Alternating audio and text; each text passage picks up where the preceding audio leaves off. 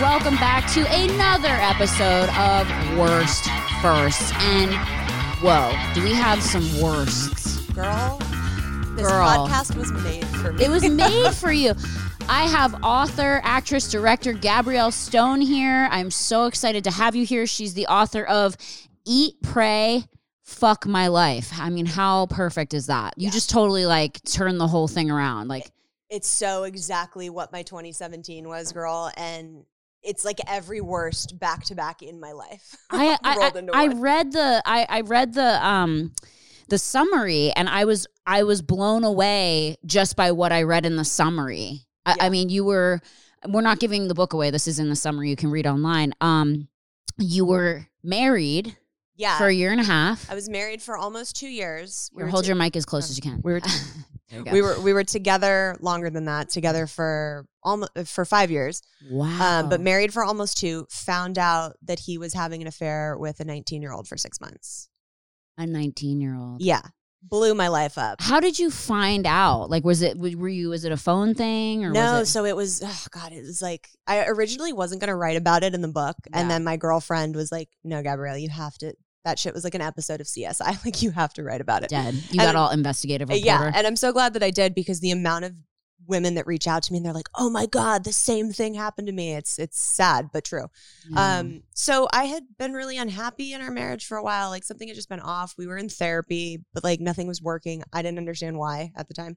And he ended up going on a work trip. Mm-hmm. I had found some questionable shit on his phone. Not that I looked for, like, we were just open with each other and like would randomly look at each other's social media and stuff. Mm-hmm. And I had found some questionable stuff. He had lied his way out of that, but like my guard was definitely going like, something's not right.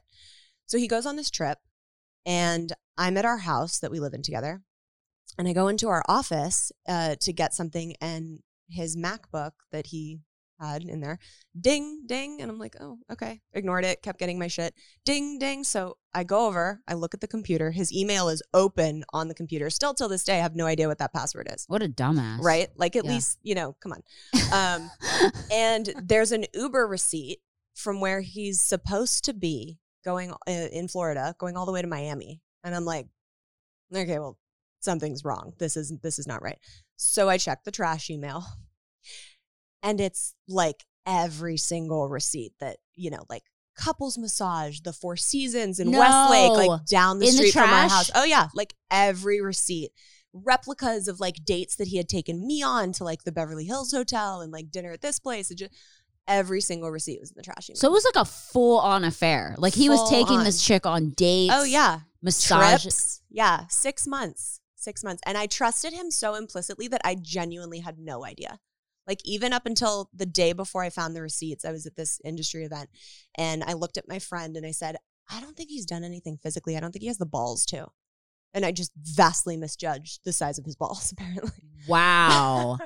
Wow. And did you, now here's, and this is a personal question. You don't have to answer this. Was he sleeping with you still? Oh, yeah. So, and that was the most fucked up part of it. Like, look, if I'm being honest, I wasn't heartbroken because I had been so unhappy for so long in my marriage that was not in love with him. I loved him as a person, but I think I married him because he was safe, because of some of my past, traumas with men. And I genuinely was it was betrayal and rage. Mm-hmm. And that was one of the fucked up parts, was looking at all the receipts. I was like, oh, you were banging her at this hotel and we slept together that Saturday, like the day after, not even 24 hours. And I know he was not like a condom person.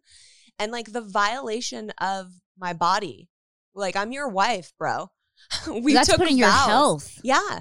And so my first thing was like, holy shit, I got to go get tested. I have to like, who knows, like if it's just this girl, if it's other girls, like, oh my God, it was totally blindsiding in so many ways. So you found the emails. Did your heart just sink? Oh yeah. Like my heart dropped out of my ass. And it immediately, I remember calling my mom and just in tears of rage, like, he's cheating on me. And I called 5 people in the span of that hour. And it was like my mom, the guy at the industry party who I had been like, he's not doing anything physically, and my girlfriends, my, 3 close girlfriends, and it was like the same conversation, and it was just like this cathartic release of like, this is what's happening. I'm getting a divorce. Let's start moving pieces now. So how do you get all this advice from your friends, your mom, you kind of calm down a little bit, and then how do you confront him? Because he's still on the trip. Yeah, he was still on the trip, and that was probably the hardest week and a half of my life because he was still on this trip.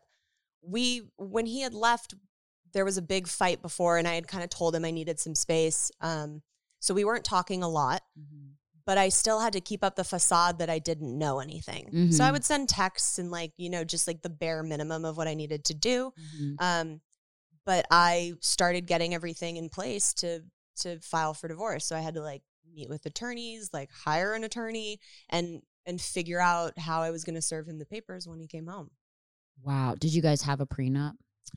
We didn't, but we didn't need one. Like nobody had anything to take from anyone else. Luckily we were renting the house that we were living in. Like we didn't really own anything together. Thank God I didn't have kids with him. Yeah. Like it, for all intents and purposes, it was it should have been a pretty easy divorce. Right.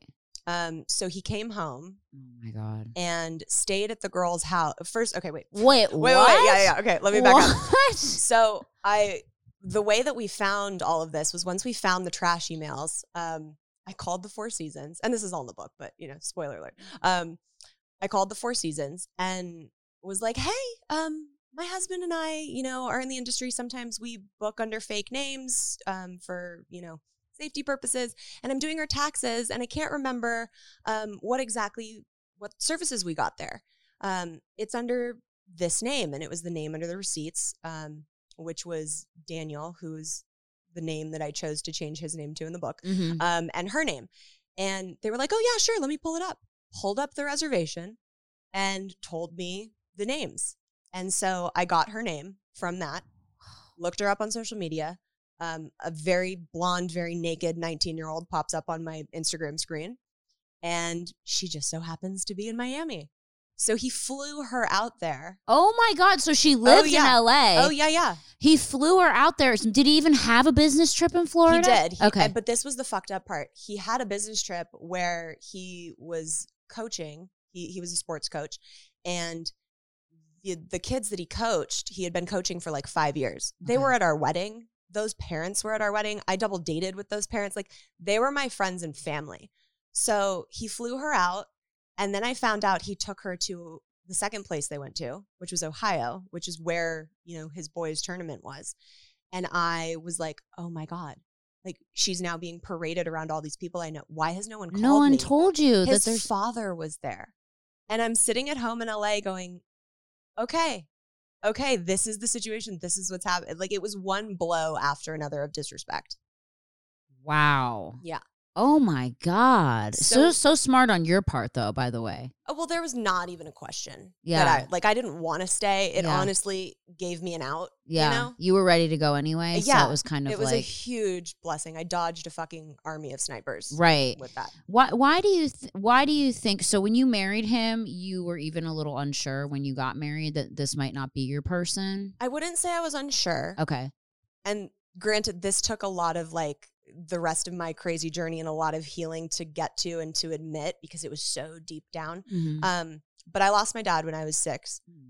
Tragically, like walked in, found him dead on the floor from a heart attack. Oh my God. And then not healed from that, but you know, time passed. And when I was 18, my high school sweetheart was killed in a car accident. So it was like I had a thing with trauma. The people that I love die and abandonment issues. So I think subconsciously I married my ex-husband because he was safe. You know, I wasn't fully in love with him. I loved him. But there were so many red flags looking back on it. He was never okay with my career. He was never okay with, you know, if I had to go do an intimate scene with someone, which granted is shitty, but like he met me as an actress. You know, he knew that was my job. How did you guys meet initially? At a club. Okay. A club in Agora Hills. As weird as that even say. Yeah. Wow. He hit on you. He hit on me, and he had known me from high school from like a random adult school class that I took. And he referenced when I met him and when he was hitting on me, once we started talking, he was like, I remember when you lost your high school sweetheart and I saw what you posted on Facebook and I screenshotted it because it really moved me. Looking back on that, it's like giant red fucking flag, Yeah. Gabrielle. Like, what? But at the time, I was like, oh, that's so touching. Yeah. You know, but yeah. So then you were together 5 years. Yeah. So when did you get married in that 5 years? September 4th, 2015. Okay. Which will prove to be very significant later in the crazy story. Okay. But so they fly back from Ohio. My girlfriends and I are following all of this on her Snapchat. And she's posting because she probably thinks. Well, she's posting, but not his face. Right. So it's like their hands holding in first class and like them out to sushi at Nobu in Miami, even though she's not 21 and shouldn't be drinking. You know, like she's posting, but not his face. But I'm like, oh, cool. That's his white watch that I bought him. And like, you know, it was very obvious that she knew she couldn't show his face for whatever reason. I'm sure he had lied and who knows what he told her. He's like probably like, I'm going through a separation. Right. It's sensitive. Like that's what guys say. I know, like all the bullshit that like, you know, young, impressionable 19-year-olds believe. So they fly back together. He then stays at her parents' house for 2 days and is in LA, does not let his wife know that he's back. And then 2 days after that, I get a text saying, hey, I just got back. I'm on my way. Can we meet up and talk? And I was like, yeah, I'm at the house. I'll be here until I have to go to an event at 3, like, come on by. And I had a process server there, you know. Already there, ready to go. Waiting. That walked out and handed him the papers. And I walked out of the house and was like, look, I know everything, but if you want to come in and talk about it, you can. He was like, yeah, of course I want to. And we walked in and I was like, leave the door open. He's like, God, I'm not a psychopath. Okay, dude. Yeah, but like leave the door open. But you're like a huge liar and very scary. Right, yeah. Right. And in that conversation, he never really owned up to anything. It was more, you know, just, I think we were too young and like, I wish the best for you. And I want, you know, da-da-da-da-da. And then when it came to discussing like how we were going to do this split and move and all that, he was like, please, Gabrielle, just whatever you do, don't come after my new sports deal. Because he had just signed this like huge deal that was going to really like set him up. And I said, then say it. He was like, say what? I said, say it. And this went back and forth like 4 times. Yeah. And he finally said that I've been in another relationship. And that was all he said about it. Grabbed my keys, was like, bye. Walked out of the house. It was like, I'm free. I knew that this was going to propel me into an entirely different chapter in my life that was going to be so much better. Wow. Because I would have stayed, you know, I had made a commitment. I got married, like, and I did have love for him. So I would have stayed in that relationship that was so fucking unhealthy for so long, trying to make it work because I didn't want to, you know, we had just had this beautiful wedding that my mom worked her ass off to throw us. And, you know, we had, all of our friends and family were there. And like, I got married. Yeah. Like, that means something to me. Yeah. It's not just like a, you know, fun. Same with me. Like when I got married, I like told my husband, because he'd been married a couple times before me, and I said, "This is it. Like I'm not, you know, like it's a serious thing." Yeah, I take it very seriously. Yeah, as do I. And so, you know, I would have been in that for a really long time. And I'm thankful that it happened the way that it did because he made it so easy for me to walk away. Yeah, and so you said that there were warning signs, and you guys were in therapy. Like, what was the first signs that you noticed that you were like, something's not right? Of the affair? Mm-hmm. He would go to the bathroom a lot and be in there for extended periods of time. With his phone. Yeah. Yeah. And it's like, look, I take my phone into the bathroom too, but it was like happening more and more. Mm-hmm. I remember New Year's Eve of I don't even think I've ever told this story. New Year's Eve on 2016 going into 2017, we went with a friend of ours, a couple of friends of ours, to Mastro's in Westlake. And at midnight, we were like, yeah, Happy New Year, blah, blah, blah. And he was like, oh my God, I have to go to the bathroom so bad. And left and was gone for a solid 15 minutes. I now know that he was obviously like calling her. And saying Happy New Year. But it's like, to her. You know, I mean, he had a second phone. It must have been exhausting. And yeah.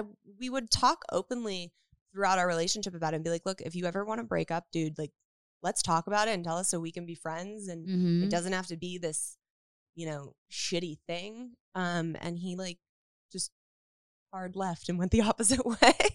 And he would just never, you know, let you know that something, you know, he wasn't happy or he would just pretend everything was okay. And I gave him so many opportunities when we were in those like, you know, those like heavy crying fights where you're like bearing your soul, There were a couple times where he would cry and say, I don't know why I'm doing this to you.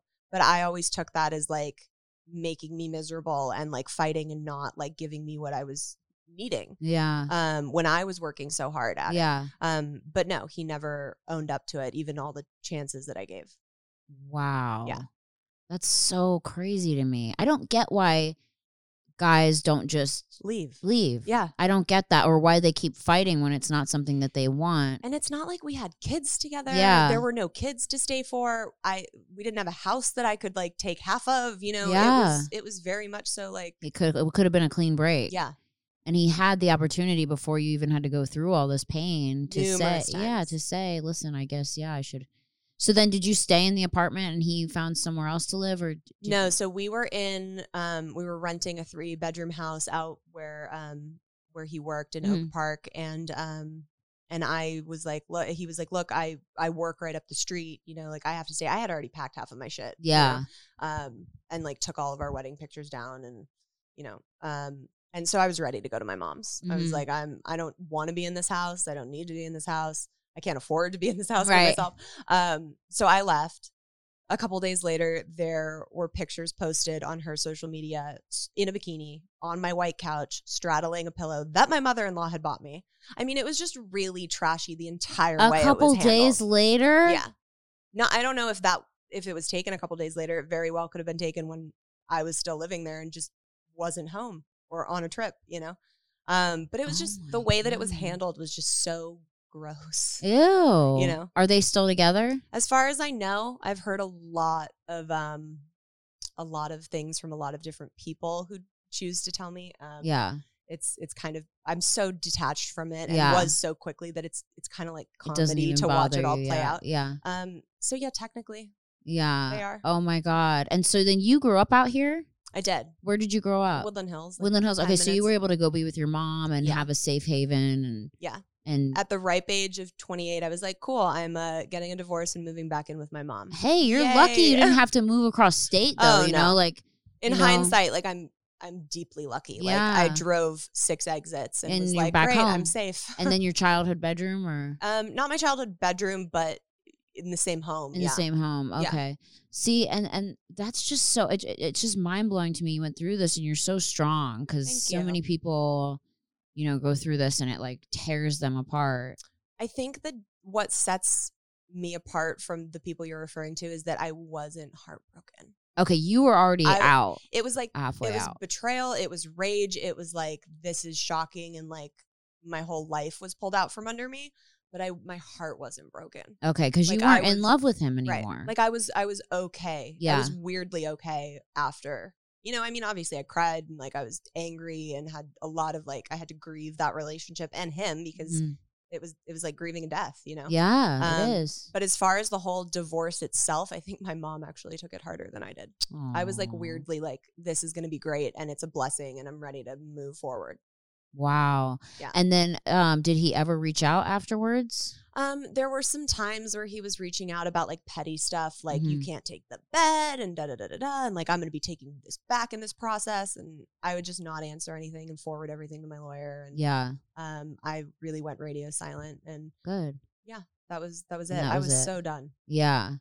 And so then and I'm not going to give your whole book away because we don't want to do that, but then you meet someone else. Yeah, And this is like the whole premise of the book is that you meet someone else, you have like this whirlwind romance. You met someone else 2 weeks later. Yeah. So for a little bit of context for everybody that just rolled their eyes and was like, oh, of course you just met someone else 2 weeks later. No, I had- sometimes you got to, you know, heal I- your heart. Yeah. And I had been unhappy for 6 months in my marriage. I had known about the cheating Right. for 2 weeks before I left my house. Right. And I met this next person 2 weeks after. So it had been a month of me yeah. being like, I am getting divorced. Fuck this man. Yeah. And goodbye. I'm leaving. Yeah. Um, And not to mention you have been in a loveless Yeah. pretty much marriage for a long time. So it's like you were ready for a new relationship Totally. because you hadn't really been in one. Totally. Granted Right. to say it is still very fast on the timeline. I Right. get it. I will also say the amount of DMs I get from readers being like, oh my God, I went through the same thing. Like it happens more often than not. We all heal differently, Yeah. you know, and I tend to do this. And my therapist calls it lily padding, Mm-hmm. where like if I go through a breakup, I'm pretty much in a new relationship within a month or two, Right. which isn't healthy to most people. And really, I should learn to spend some time by myself. Totally. And before I married Tommy, I was actually single for a whole year. Great. And that's the longest I was single my whole life. Yeah. And then I got with Tommy because I was just trying to tell myself we don't need another person because I am very codependent. Would you say you're codependent as well or no? I don't know if I would say codependent, but I definitely am in a relationship person. I feel better when I'm in a relationship. I feel like I thrive more in life when I'm in a relationship, and I like the companionship. So I met this person, we had actually dated super casually, like 2 dates, random making out, dancing. 6 years earlier, so before I even met my ex-husband. Wow. So randomly connect on social media, as it always happens. And we, long story short, end up going to the beach to catch up, and it goes from like 0 to 100. And I went thinking like, he's Latin. I'm like, I want to go hang out with this hot Latin guy, have him take me dancing and like make out a little bit because I'm single now and fuck everybody else. Yeah. So I was banking on him being like my casual option. Mm-hmm. That is not what happened. Oh my gosh. So it literally went from 0 to 100. By the second day that we hung out, it was like, can you come to my friend's wedding? Him saying this. I'm going to date you. Oh my God, we're fucked. Like, what are we going to do? Wow. On both, it was fully intense on both ends. And that's kind of red flaggy too, right? Totally. Like, wouldn't you say in retrospect? Because usually if someone says that intensive things right away, they're completely not the most stable. And I knew, of course, all my friends and family were like, oh my God, pump the brakes. This is way too fast.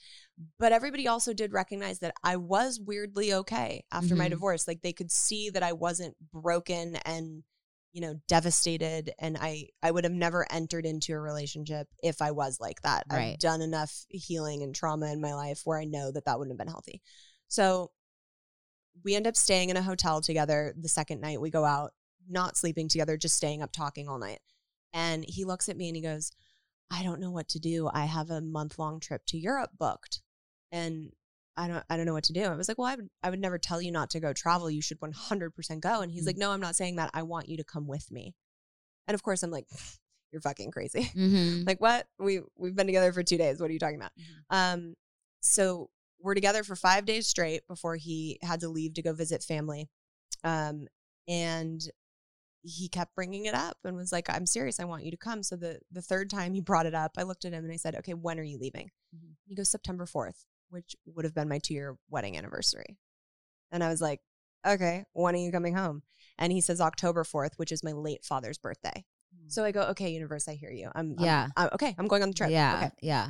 So I booked my ticket. He goes to visit family for a couple weeks. We're like, when you're not physically together and it's all texting and FaceTiming and talking, it like makes your bond grow even more as if you were together physically. Mm-hmm. So I'm like, he's telling his family about me. He's telling his friends, like, this is it. This is the girl I'm going to marry. I'm going to have babies with this chick. Like, we're done. And I was feeling the same way. Wow. I was like, Mom, I will move to Hawaii, live in a tent and have babies with this man and fuck everybody else. It was like a whirlwind romance. Yeah. It was like hard, fast, serious. Uh-huh. And everything was amazing. I booked my trip to Europe. He came home. I met his mom. We clicked right away. Oh yeah. Like it was like really, really intense. I went to his friend's wedding. He went on a work trip with me, where one of my films was premiering, and we were just inseparable. Wow. It was really like, I was like full on like, oh, I've never been in love because that's what this is. Yeah. 48 hours before we were getting on the plane, he tells me he needs to go by himself. Yes, there's a backstory to all of this. But factually, it was literally 48 hours before. And he was like, I just feel like I have to go alone. I was fucking devastated. Oh my God. Are you kidding me? I'm not. I wish I was. Wait. We're going to take a quick break. Okay, guys, we are going to take a quick break on that cliffhanger, and we will be right back with Gabrielle Stone on the Worst First podcast. Stay tuned. Okay, we're back. Okay, so literally the guy that's introducing you to his mom, telling you he wants to marry you, have babies with you, in love with you, whirlwind romance, once you and tells you to come with him to, was it Spain? Or it was Italy. It just Italy? Okay. Yeah, for a month. The 48 hours before calls you, and what does he says? So to give a little context Okay. into who this man, his name is Javier in the book. So Okay, Javier. that's what Perfect. we'll refer to him as. Perfect. I know. Can't you just picture it? Like Totally, hot, Latin, deadly. Just open shirt, just Yeah. wind everywhere he goes. Just Javier. So fucking Super annoying. tan, even in winter. Yes. Yeah, totally. Javier, fuck you. So Dead. he, a year and a half before all of this took place, he lost his brother to suicide.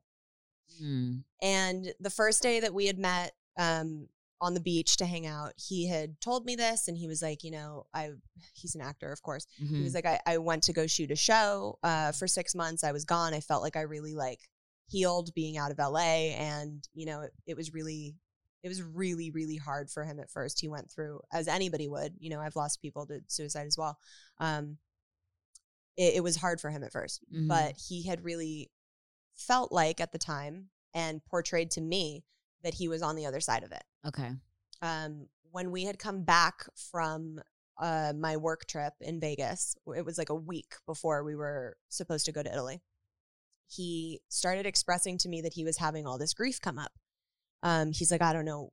I'm so frustrated because everything's been so perfect with us. I don't know what's wrong with me. Like I feel so disconnected from everything. And I don't know why I'm feeling this sadness. Mm-hmm. And, you know, I've dealt with a lot of death and a lot of grief in my life. So I was trying to be there for him and help him through it. And, you know, there were times where we were sitting there crying and I was trying to like, you know, give him as much sound advice as I could. Mm-hmm. And he would have days where he seemed like he was pulling out of it. I would talk to his sister and she would be like, you know, he's never been this open with someone before. Like the way he talks about you, like this is so different. Like, please just support him. And, you know, so I was like, okay, you know, we're going to get through it. Either we're going to go to Italy and we're going to have talks like this and you're going to cry every day and we're going to come back best of friends, or we're going to go and have a wild romantic time and it's going to be amazing. Yeah. Either way, I'm here. Right. And so I knew that something was off Mm-hmm. that week, but it wasn't until the 48 hours before he called me and was like, I just feel like I have to go by myself. And we had a 3-hour conversation that night on the phone, both of us just hysterical in tears. And we decided that we would talk the next day. He would come to me and we would talk and decide if he was going to go alone or if he wanted us to go as friends, if I could even handle that notion. So he came and picked me up the next day and was like, I feel like I have to go by myself. I was like, yeah, I'm going to go too. And I think that really shocked him and made him proud of me at the same time. It was really weird the way our kind of like, I guess, breakup is what it was, when we were still so connected on like that soul level that it wasn't like, I wasn't angry at him yet. Okay. It was just really, I was heartbroken. Okay. Like he broke my heart like my ex-husband never could have done. And I had never had my heart broken before. Wow. And it was put in a blender. Oof. Right after a pretty blindsiding and like brutal divorce. Yeah. You know? So it was a lot. Like my friends would call me and be like, we're just wondering what's going on with the Netflix show that has become your life. Seriously. Yeah. So wild. you were like, fuck it. I paid for my ticket. I'm going to go. Yep. I had literally my backpack was packed when I found out this news. And I was like, well, I mean, I can either stay at home heartbroken or I could go travel Europe for a month by myself. And you're not scared of that? You're not like, I'm going to get kidnapped or... I was terrified. I've seen Taken. Yeah. The only thing I knew about hostels on the plane over was that there's a movie about them and people get brutally fucking murdered in it. And that's where you were planning on staying? Yeah. So luckily I had, our flight was to London and then was supposed to connect to go on to Rome. We went to the airport together. He took the picture of me that I posted announcing my divorce to the world because I hadn't like told anybody about it. And I was like, if I'm going to go on this fucking soul journey, I might as well like start with a clean slate and let everybody know what's going on in my life. And we flew on the plane together. I stayed in London. He went on to Rome. Wow. Yeah. And I'm not going to give the rest of your book away because I know there's so much on your journey. Yeah. In, you know, traveling by yourself and doing this all by yourself after all of this trauma. You know, and I know there's more with that guy, you know, so I don't want to give it away. You guys have to, where can we get this book? So it's on Amazon exclusively. You can't get it in stores. So Eat, Pray, Fuck My Life. It's on Amazon. Gabrielle Stone. Or you can get it on my website, which is eatprayfml.com. eatprayfml.com or Amazon. You guys, I mean, I want to know I feel like anyone listening to this wants to know what happened, when you traveled. And well, that's where the real story is, yeah. It's like, yeah, the men set it up and they were the catalyst for it, but like, Right. it's really about me going on this trip and like making yourself. some more mistakes, but like finding myself and like learning how to fucking love myself. Cause I didn't know how to do that. Like you were saying, when you took that year to be alone and like learn how to be alone. Since I was a little girl, since I lost my dad, I have had a fear of abandonment. And me too. Like, yeah. I'm not okay by myself. And this was the universe's clear way of being like, well, Gabrielle, you're going to go face that shit head on. And you're going to go learn how to be by yourself across the world. I know. Not even with a in like family the member way. nearby, not even an area not even anyone like by yourself I'm so... Like, I could never. I'm so in awe of you because I can't even get on a plane by myself, let alone, like, that's a huge thing, you know? You're very strong. Thank you. I think you've learned that, right, through the years? I have. If that trip taught me one thing, it was how fucking capable I am by myself. You're a warrior, dude. Yeah. I see your war paint. Yeah. Like, I mean, honestly, because... I mean, like, it takes so much as a person to be so fed up and to just go, fuck it, I'm going to do me and find myself. Yeah. And how do you feel now at this point in your life? It's 2021. I know there's a lot going on in the world. So it's very complicated to ask how you feel now. But right. I mean, in terms as a person, aside from all the problems that are going on in the world, is you, Gabrielle Stone, how do you feel like inside? Do you feel like you are at a place that you are like fully healed or almost fully healed, or like, how do you feel?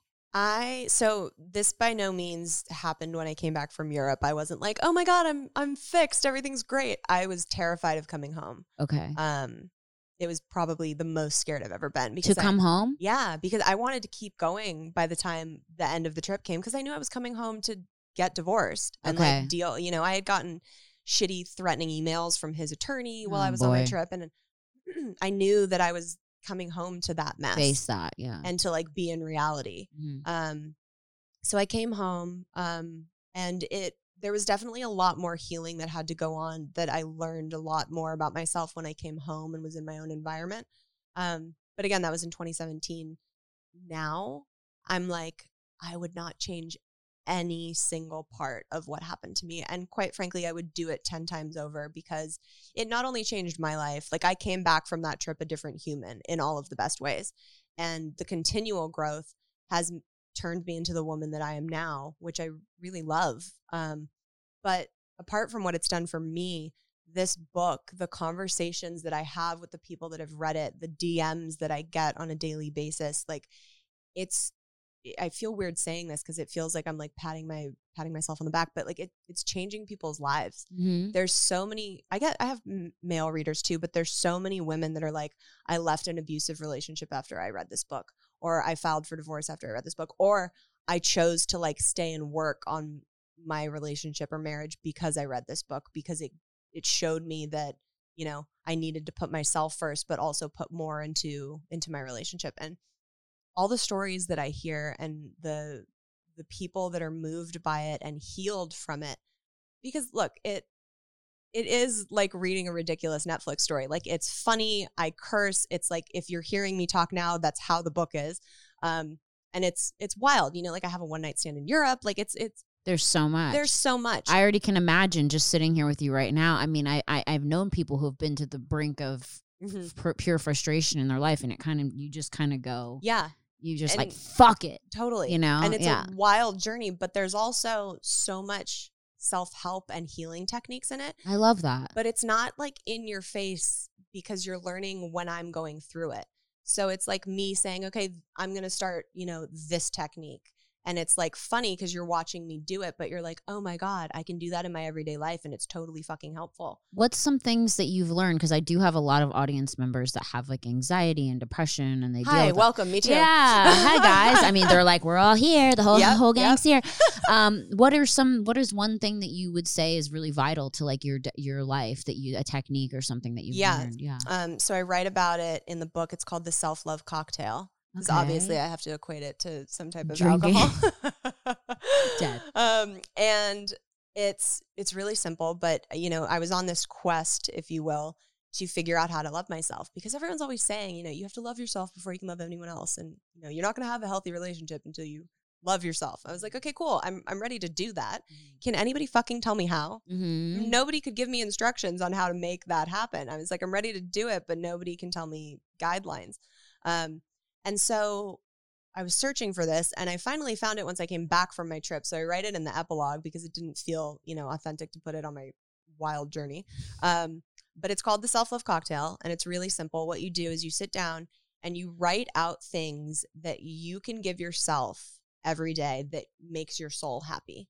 So things that you love that make your soul happy. So for me, my list was like healthy eating, meditating, going to the gym, dancing, creating, anything that gives my soul joy. And you have your list, and you commit to giving yourself at least one or two things on that list every single day. So at first, it's like a stiffer cocktail, like a vodka martini. And then once you're doing that for a couple weeks and you feel more comfortable with it, you start adding in other things on your list, and it becomes like a fruity mixology cocktail. Wow. And before you realize it, you wake up a month or two down the line and you're like, holy shit, I feel so much better. And it's because you're loving yourself. Yeah. So when I finally put together that loving yourself is as simple as giving yourself the things you love, it was like, oh, not only do I have control over this, which my anxiety-ridden self needs to be able to like have control over how I feel and like, things that I can gift to myself. It made so much sense to me, because when we're in a relationship, whether it's a parent or a significant other, like when we're wanting to show that person love and make them feel loved, we're doing things that we know make their soul happy. Mm-hmm. So why, when we love ourselves, would we not do that for ourselves? Us? Yeah. I always thought it was like standing in the mirror being like, I love you, Gabrielle, but I felt like a fucking psycho. I used to write things on my mirror like, you're worthy, you're great. And then people would come over and be like, all right, psycho. And I was like, yo, I have one bathroom, okay? Hey, like, don't fucking judge me. Don't knock it till you try it. That shit works too. It does work to write affirmations on your mirror. I mean, but this is great. And you have this list like put up somewhere so you can go like, okay, I did this or I did that. Yeah. And it's like you have a literal checklist and you're like, okay, at least I got 2 things done today. And it can be simple things like a 15-minute meditation in the morning if that's, what floats your boat. Like it has to be stuff that makes your soul happy that you don't need anyone else to give to you. Right. I love that. Yeah. I love that right now. And now you're in a happy relationship. I am. Which is so great. Yeah. And I don't know if this is in the book. Is it that you met? Is this guy in the book that you met? No, so I'm actually slowly but surely working on book 2. Which Yay! People have been pestering me about since this one. Eat, Pray, Love My Life, right? So, and that one spans over a longer amount of time. It literally picks up when I get back from Europe and spans until the end of 2019. Mm-hmm. So he's in that book. I love it. Yeah. So so I just want to know, because when you got home from your Europe trip, did you already know in your head you were going to write a book, or did you get home and go, I got to write all this down? Okay. So I knew the second I found out I was going alone that I was going to write a book. Perfect. I don't know if it was because of all the crazy shit that had happened to me, like one thing after another. It was so disbelief. Like I was like, I'm in a fucked up sitcom right now. Right. Yeah. And I knew that I wanted to write a book, and I had never written a book before. I had written like, short version screenplays, but like I wouldn't have considered myself a writer by any means. Mm-hmm. Bought a leather-bound journal the day before my trip and took it with me. I started it the first day that I was in London. I wrote 3/4 of it by hand in that journal. Oh my God, by hand? Mm-hmm. My arthritis could never. Yeah. In cursive for some reason, because I'm like a masochist. Wow, I don't know. Okay. Jeez. All right, Dorothy Parker. God. But I mean, it was really for me, and I still like, obviously I went out, I partied, like I did, I saw the sights, I did everything I was supposed to be doing on that soul journey. But the most therapeutic times for me was sitting in whatever hostel I was at, or sitting at a cafe in Italy, writing how you felt, my journey. And it wasn't like I was journaling and then I came home and turned it into a book. Like if you open up the journal, it's like chapter 1, and it's very close to how the finished book came out. Wow. Yeah. And so then you finished this book, and then you said you ran it around to publishers and people were trying to get you to tone it down. Yeah, everybody was like, a couple passed, and a couple others of the big ones were like, well, we just think maybe we should tone it back a bit. I always want to do that. And it's like, look, like there's F-bombs throughout it. There's an F word in the fucking title. Yeah, guys. yeah. And you know, to me, it was like, if I'm going to do this and I'm going to write this, it has to be everything that I authentically went through. Mm-hmm. Like, why am I going to sugarcoat stuff? Why am I going to shorten it? Why am I going to? So I, you know, talked to a bunch of different people and finally was like, I'm going to self-publish. Another reason that I chose to go that route was because once you sign with a publisher, it's like a 2-year process till your book's on a shelf. Oh, and wow. like for me, I felt like I had been, I mean, really like emotionally raped, you know, through what I had been through. And I needed to birth this book out. You needed it out, yeah. Like my soul needed to, it wasn't going to fully get that healing journey completed until it was like out to the world. Yeah. You know? You're like, I can't carry this baby for 2 years. No. Wow. I'm so proud of you. And even like the photography on the cover is just it's so cute. It's you. Thank you. It's her drinking a glass of wine and it says "Love for Idiots" on a book you're reading. and so the title "Eat, Pray, Fuck My Life." Did you get any trouble from the Eat, Pray, Love people? No. So you can't copyright a title. Right. So you're free to kind of do whatever you want. I love that. It's obviously like, I wasn't trying to jack a title. It's a satirical play on a classic. I don't even feel like you jacked a title. I think that you made it like, because a lot of people that have read Eat, Pray, Love, I've never read it, but I watched the movie. Yeah. But I feel like a lot of people were like, oh my God, so, you know, romantic and blah, blah, blah. And like, this is real life. This is not that book. Right. This is real life. Yeah. This is the hard nitty gritty, you know, real trauma, things that you went through. You know, this is like a real. That's not to say, you know, I know a lot of the things in Eat, Pray, Love, she did go through a lot of traumatic things. But it's definitely a very different tone take on it of a book, yeah. and it's an entirely different story. I've had a couple people on some of my viral videos be like, oh, well, you just kind of stole that title, and I'm like, no, but like there's no other way to describe the journey that I was going on, because it's essentially like, because in the Eat, Pray, Love, she travels by herself and does the whole thing. But yours is a totally different spin on that, and like, you know, it can tell you're funny, and like, you know, it's better for you to have it be, and I feel like this is more relatable. I mean, especially like the generation that we're in. You know what I mean? Sure. Like, fuck my life. Everyone pretty much right now is like, fuck my life. You know what I mean? A lot of the reviews did say it's like Eat, Pray, Love for this generation. Yeah. Although I have readers that are like in their 70s. That's awesome. Like, it spans heartbreak and grief is universal. Yeah. So it's like everyone's going to connect with some part of it. You know, as long as you're okay with profanity, then you're going to be fine reading it. I don't want to give anything away, but I'm so curious. Do you still talk to the guy that you had this whirlwind? It depends on like what month and year we're in. Oh my God. Yeah. I mean, I will say that and this is, you know, a lot of this is in book 2, it was a saga of things when we came back. It wasn't like a cut and dry. Oh boy. Okay, we're gonna go our separate ways. It was definitely like there was back and forth. Yeah, there was a lot of stuff that I still needed to heal. I had no closure. And yeah, there was some interesting roller coaster moments that I think that's why all my readers are so excited for book 2, because whenever I like do Q&As and stuff, everyone's first question is like, do you still talk to Javier? Yeah. And I'm like, guys, you just have to wait and see. It's Javier Bardem. I'm dead. Right. No, I'm just kidding. Can you imagine? Gabriella, I'm shooting a movie. I want you to come. Just kidding. I don't. No, come. No, don't. No, do. No, don't. I can't. That's amazing. It's a great Javier Bardem impression. Oh my God. Well, I'm just so, I mean, all of you, I'm happy. Like, do you now here, do you want to get married again? Do you want kids? So I am in a really happy relationship. Okay. We live together. We bought a house together. Okay. And congratulations. Thank you. Yeah. In the middle of a pandemic. Right? Like, but there's great insane. prices right now. That's the one thing I will say, folks. If you're in the market to buy a house, which the is why we prices did are, it. It's a buyer's market. It's why we did it. Yeah. And he has a now 8-year-old daughter. Okay. So I've gotten a good dose of birth control, if you will, for now. She watches this. She's like, fuck you. No, I'm just kidding. Dead. No, but I feel you. Yeah, it's not that I don't. I think I'm pretty sure I've always said I want kids. Yeah. Just not right now. Right. You know, like I feel like I have a lot of stuff going on with my career.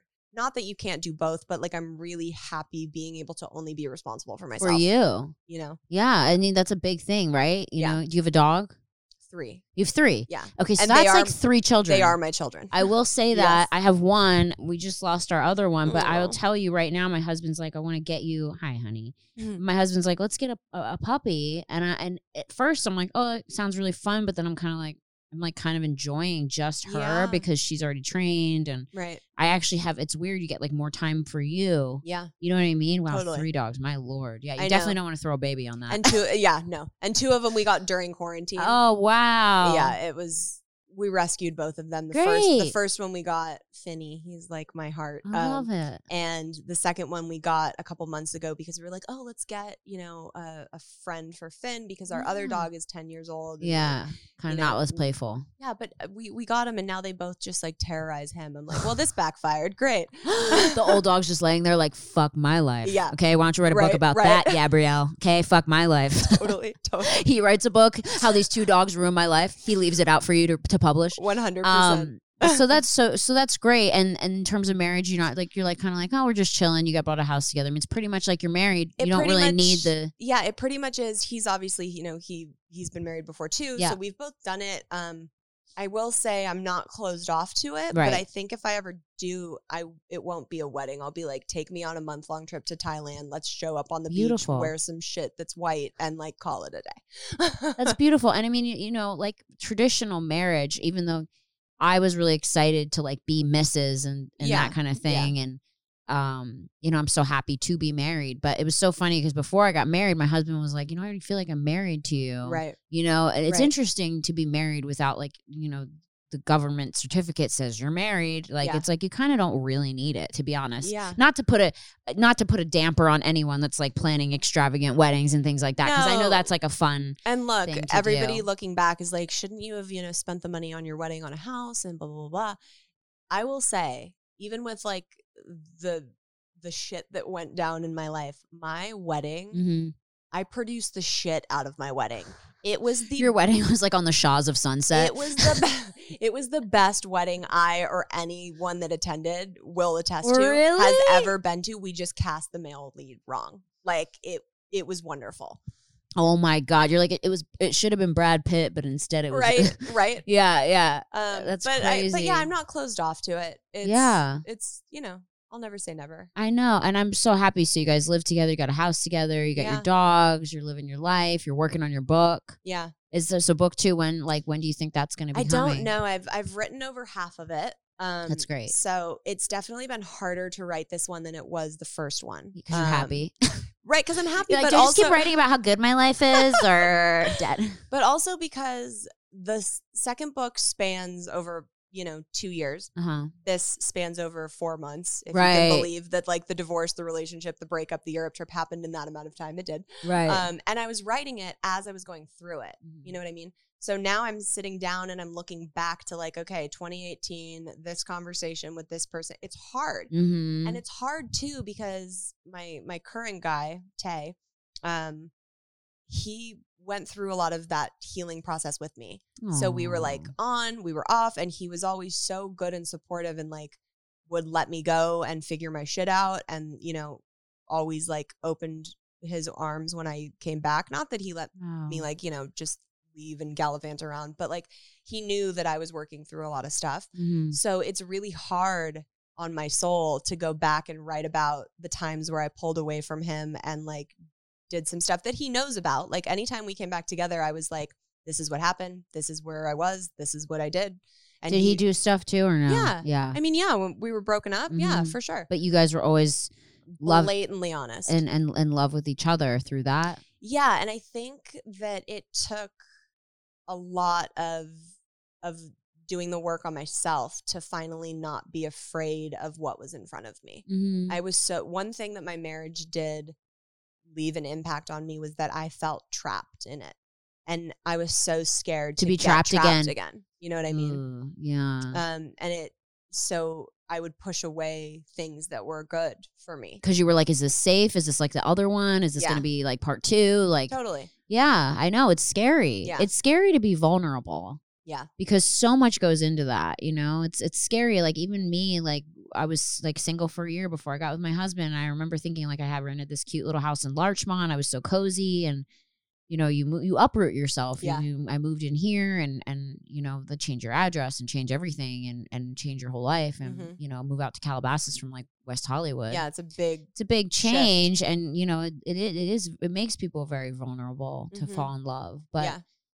but the fact that I'm sitting here with you and you got so much out of it and such a learning experience, and you said you don't regret anything. So it's like, not at all. And it's totally changed my career. Yeah. I mean, like, I was an actress and a director. That's what I did. yeah, Obviously, I mean, you're familiar with, you know, the industry. It's like, as an actress, it's just like book a job, book a job, book a job. And if you can. and if you're I not, haven't booked a job in 8 years. No, I'm just kidding. and if you're not, then like you're not fucking working. Right, exactly. It's yeah. it's not the most comfortable industry to be Yeah. in. And this is totally, especially with the pandemic when everything's fucking shut down, Shut and, down. like, not slow. going on. Yeah.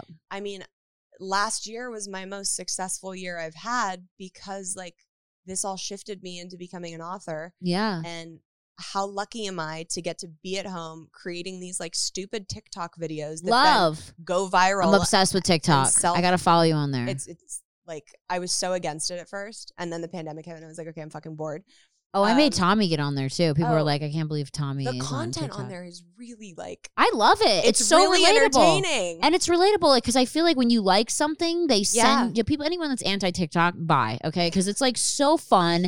You know, when you like something, they send you more videos like that. So my Yeah. whole feed is like how to not have anxiety, Yep. funny shit, Yep. and dogs. I know. I see some of the shit you share on your Instagram, and you're like, oh, look, my life. Yeah, it's great. Yeah. Like, you know, and it really, they curate it to like what is, you know, Totally. what you like. The So algorithm is unreal. it's perfect. It's really great. But like every time one of those ridiculous videos go viral, I start selling all these amounts of books, and then I have nothing else to do. So I've been at home, you know, well, I do, you know, I have a podcast and like, Okay, yeah. I do work at home and like, you know, Right. have stuff going on, but I've had so much time to be able to like connect with my readers who DM me and like hear all these beautiful stories. And like, it's so fulfilling to like It is see fulfilling, it come isn't full it? circle in that way. It's not only changed my life and changed me as a human, it's changed my entire career. Don't you feel like you've created a little family? Yeah. Like, it's like, I feel that way too. I like talking about anxiety and being really outspoken about mental health. And then people write to you and Yeah. they say stuff that you're like, oh my God, my brain is in this person's brain as Yeah. well. And you feel like family. You create this little safe, Yeah. loving family. And I think it's so great. I speak a lot about mental health on my platform too. I think it's really important Mhm. to, the more we talk about it, the less there's a stigma around it. Absolutely. I'm all about that. I listened to the episode you did with Dave Navarro, and it was just, there was so much good shit in there. That's one of my favorite ones to date It because was- he's very vulnerable. Yeah, and very it was out there. really great, and it's Yeah. so lovely to hear that from a man. Yeah.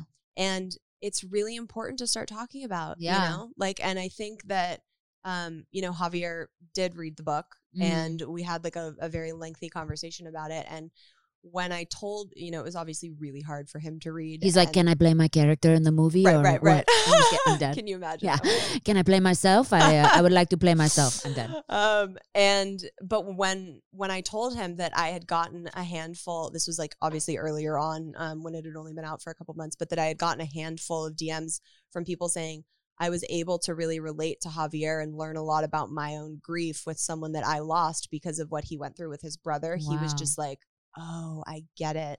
Like I get, and he speaks out on mental health a lot too. He's a very Great. big advocate for that. So, It's about connecting. Yeah. It really is. And knowing you're not alone. And knowing you're not alone and not being ashamed, because I especially feel like in our industry, Mhm. you know, when I started being really outspoken about my mental health, which I wasn't at first, like when I first did Vine and all that, I didn't really talk about it, even though I was struggling really hard. I just started talking about it like a couple years ago. And I noticed when I did that, I didn't have any more auditions. I started not getting cast and stuff. And like, I noticed everything kind of slowed down How for me. shitty is that? Because I think people, unfortunately, even though a lot of people feel the same way on the inside, they're like, Mhm. it's kind of old school thinking to go, oh, well, we keep that quiet though. And if you're talking Right. about it, you must be a crazy person. You must not be stable on set. Right. You must not be stable, or we don't want her to have a panic attack if we book her in a movie or whatever. And it's like, so many people go through the same thing and Yeah. they just don't talk about it, you know? And I just think it needs to be shared and it needs to be open. And who cares if someone has a panic attack on set? Like, care for them, love them, like know that this is a part of life. You know what I mean? And by the way, people are doing that. Yeah, they're just not classifying it as a mental health crisis. Yeah, and they're not telling you. There's Yeah. people that are having them, then you're not telling you. And I've had 1,000 and I didn't tell anyone, you know? Talk to people like they're fine. And then you're like, you really realize that they're having a horrible panic attack. Yeah. Um, Especially in the day of social media where you go online and everybody's showing like the highlight reel of their Oh, life. yeah. And it's like so perfect. And everybody's sitting behind a screen going, fuck, why don't I have this? Why is my life not like this? She must be like, have it sewed together. So when I still do this till this day. But when I went on that Europe trip, I was planning on like not being on social media at all. I was going to post that one picture of me in my backpack, be like, yo, I'm getting a divorce. These are the details. Bye. Mm-hmm.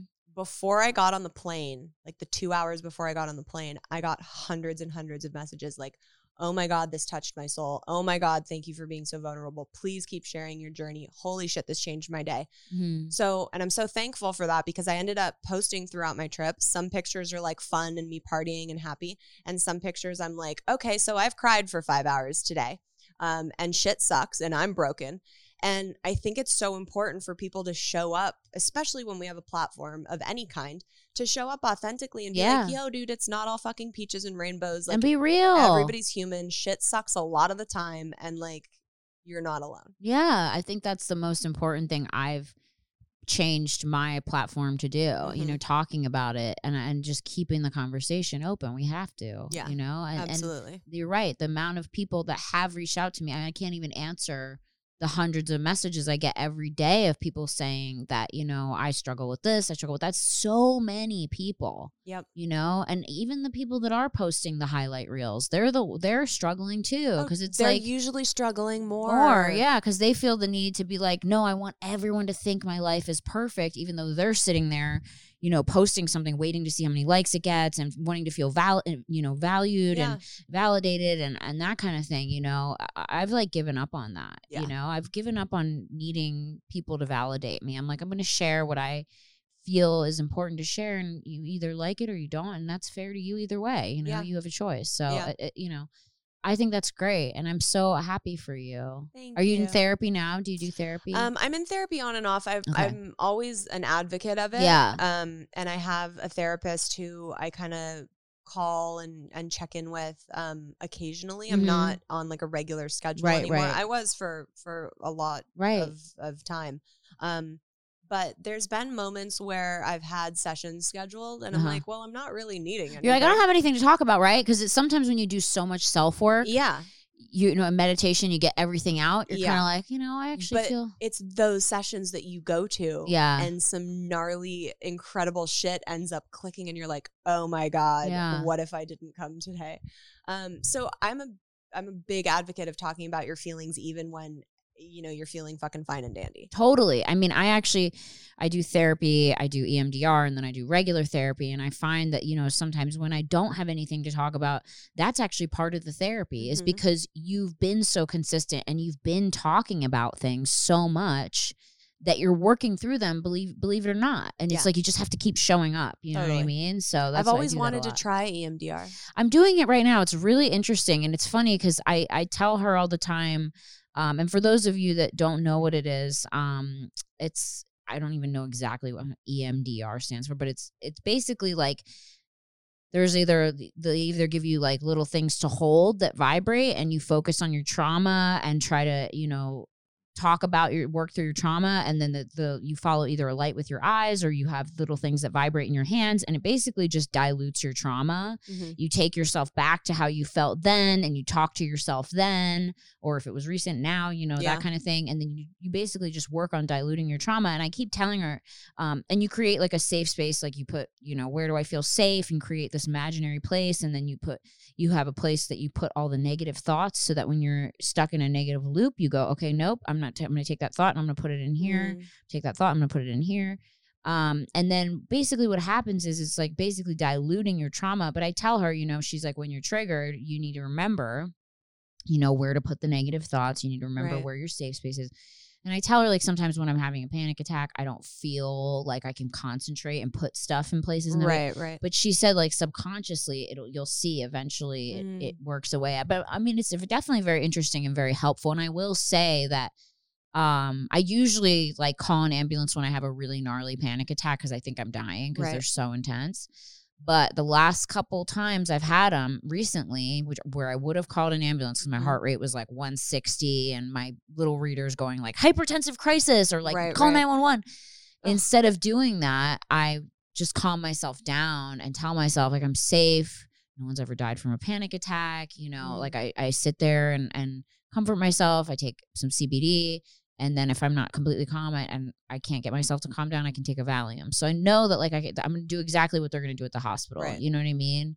And so I've noticed that that's a difference. Whereas I would have ran to the hospital, which is not the place you want to go right now, especially with all the COVID. And they don't need to deal with someone who's having a panic attack amidst everything that's going on. Right, when they're turning like sickly people Exactly. Away. Like they're like ambulances are waiting 45 minutes and, you know, so chill out. But yeah, I've noticed like progress in myself that way. In strength in myself that way. So I definitely think it's working. That's amazing. Yeah. So I've loved having you here, and I can't wait to read the full book because I've just read little blips about it to learn more about your story. And guys, if you want to get this, it's on Amazon. Eat, Pray, Fuck My Life by Gabrielle Stone.